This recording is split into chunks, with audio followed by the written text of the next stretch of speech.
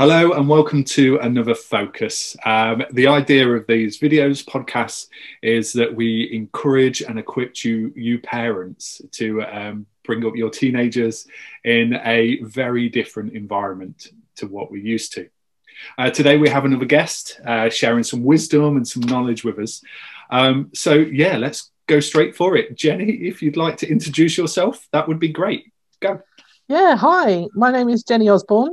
I am an author and a podcaster and a trainer and facilitator. I've been working with young people since I was about 16 myself, and I've just loved it. I just love being with young people and being part of all of that scene. Currently kind of more offering support to those who support young people. So that does include parents as well as youth workers and others like teachers and TAs and that kind of thing. So yeah, very much looking forward to this conversation. Yeah, that's cool. That's cool. Thank you for that. So as you said, you're an author. Ooh. Yes. So you're sort of towards the end of a book that you're just creating now. And it's From Isolation to Community. Could you just share some of the information, some of the highlights that have come through that book with us? Sure, yeah. I mean, I wrote the book because I wanted to tell the story really of youth work during this COVID era. As you've said, it's a time like no other. And I think it was important, I felt it was important really to try and capture some of the stories. So I have been able to talk to a lot of people doing youth work in a lot of different contexts over the last couple of months, really. And what I found was that everybody doing youth work is doing it kind of differently, but similarly at the same time. It was really interesting to hear some of the things that are very similar from one context to another, in terms of desperate to keep contact with young people, desperate to try and support the young people in whatever situation they find themselves in, but some different ways of doing that across the kind of different contexts of youth work and youth ministry. So, and kind of the themes that I guess came out of that, as I looked at it as a whole picture, I was also trying to kind of see, well, how do we go forward from here? Having had the last kind of, well, almost a year now, isn't it, of various different restrictions, some of them very kind of tight, very shocking, really. That first lockdown, everybody, I think, went into a slight daze of, my goodness, this is really happening. Wow, how do we handle this? How do we do this now? and that was true on every level, of course. So trying to kind of look back at some of that stuff, and then in order to then look forward and think to ourselves, right, well, where is it that we need to go from here? How do we need to rebuild? And I am not by any means saying that I have all the answers at all. I don't think, that wasn't really the aim, but just simply to start that conversation of what is it that our young people really need. And there were four things that I came up with, four things that kind of really sprang out at me. One was about stability and the consistency of presence for our young people. One was about hope, which, you know, as Christians, we know how important hope is. Hope is the thread that runs through nearly everything that we do. And community, and that being part of something that's bigger than yourself, also something as Christians we're very well versed in. And then also sanctuary. So young people really need sanctuary for and sanctuary from, in different, for different reasons and in different ways. So those were the four things really that I felt was really important. I think you can't do much without hope.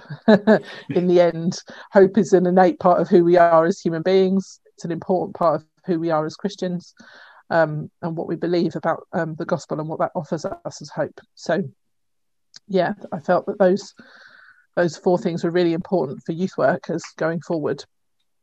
Yeah, that's really cool. As this is sort of forward looking, so as the restrictions drop, as normality, whatever that was, comes back, these four values are going to be important to youth work, but I think they're just really important to our young people, whether that's happening in a church, in a youth club, in a school, or even at home. And I suppose this video is for parents, so is there ways that come to mind of how we can facilitate these in home in our young people? Well, there are some things. I mean, you know, I think a lot of parents are doing the very best they can in some very challenging sort of circumstances. I don't know about you, but I have a 15-year-old and an 11-year-old, and my 11-year-old this morning has just gone into a complete I don't want to do anything.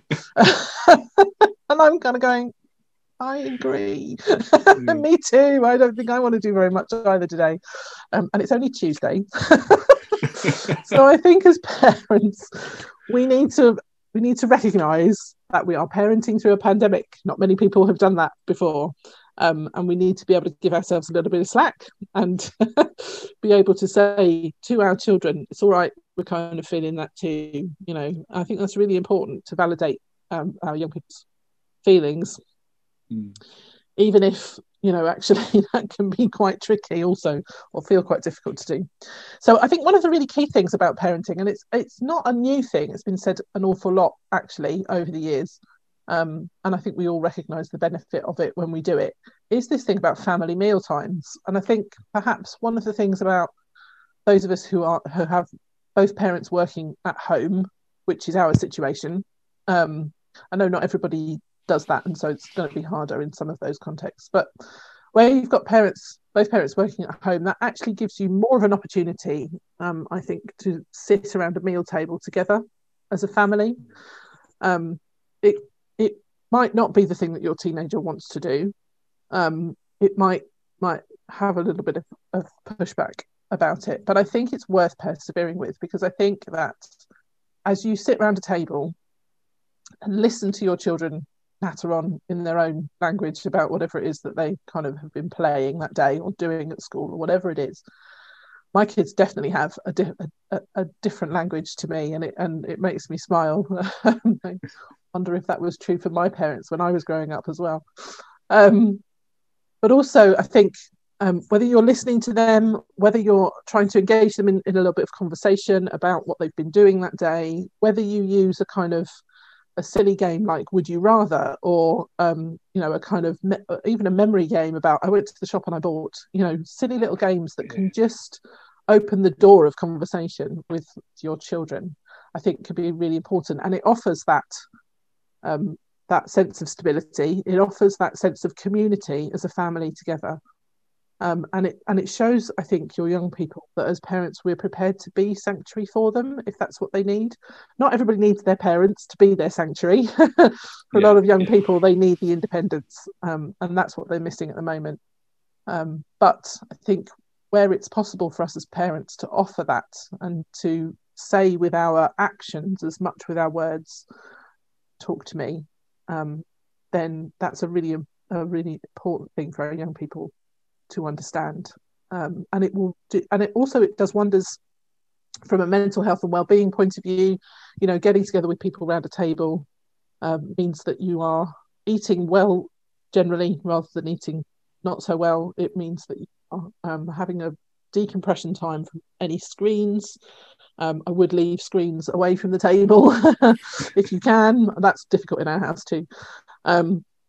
And so it's good for all sorts of reasons. So I think that idea of family meal times, which had been very difficult to do when we had both parents working perhaps away from the home, or even if it's just one parent working away from home, that can be quite tricky to get everybody around the table at the same time, but perhaps it's easier at the moment. You've got that situation where both of them are working from home.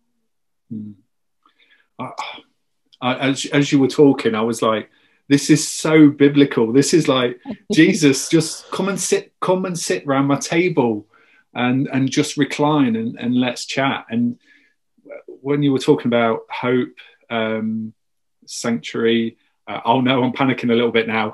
That's good. You got 2 out of 4. Community, yes. And the fourth one that was very important. Like they can all happen around that table, and that is so important and so simple, that it is okay to come and sit around the table with your family, the same as it is okay to go and sit around the table with Jesus and just be part of that. So I think that's really helpful, and I found it really encouraging, because we are forcing through these dinners together, and sometimes oh yes, I'm not promising it's going to be great every time at all, but it is worth persevering with, absolutely. And again, cutting yourself the slack, and not finding ourselves getting too caught up in the we must all sit around the table and talk to each other kind of thing, but just allowing it to happen and encouraging it where it can happen, and making sure that actually that conversation just keeps going. Just keep in contact with your young people in your home, and that will make a huge difference to them as well as you. Okay, so book's coming out soon. It's aimed at youth workers, but I'm of the mind that actually if it's for youth workers, it's for parents. So where will they be able to find it? I think I'm going to put a link on this video, but okay, great. Also, so it will be available in both Kindle and print format from Amazon. It may well be available in other places too. We're just going a little bit slowly with that at the moment. So From Isolation to Community by Jenny Osborne, and it'll be on Amazon. Great. That's really cool. I will definitely get it, and I'll read it, and then my wife will read it as well. Thank you very much for giving your time and encouraging myself and other parents that are watching this. We'll be doing another video again next week.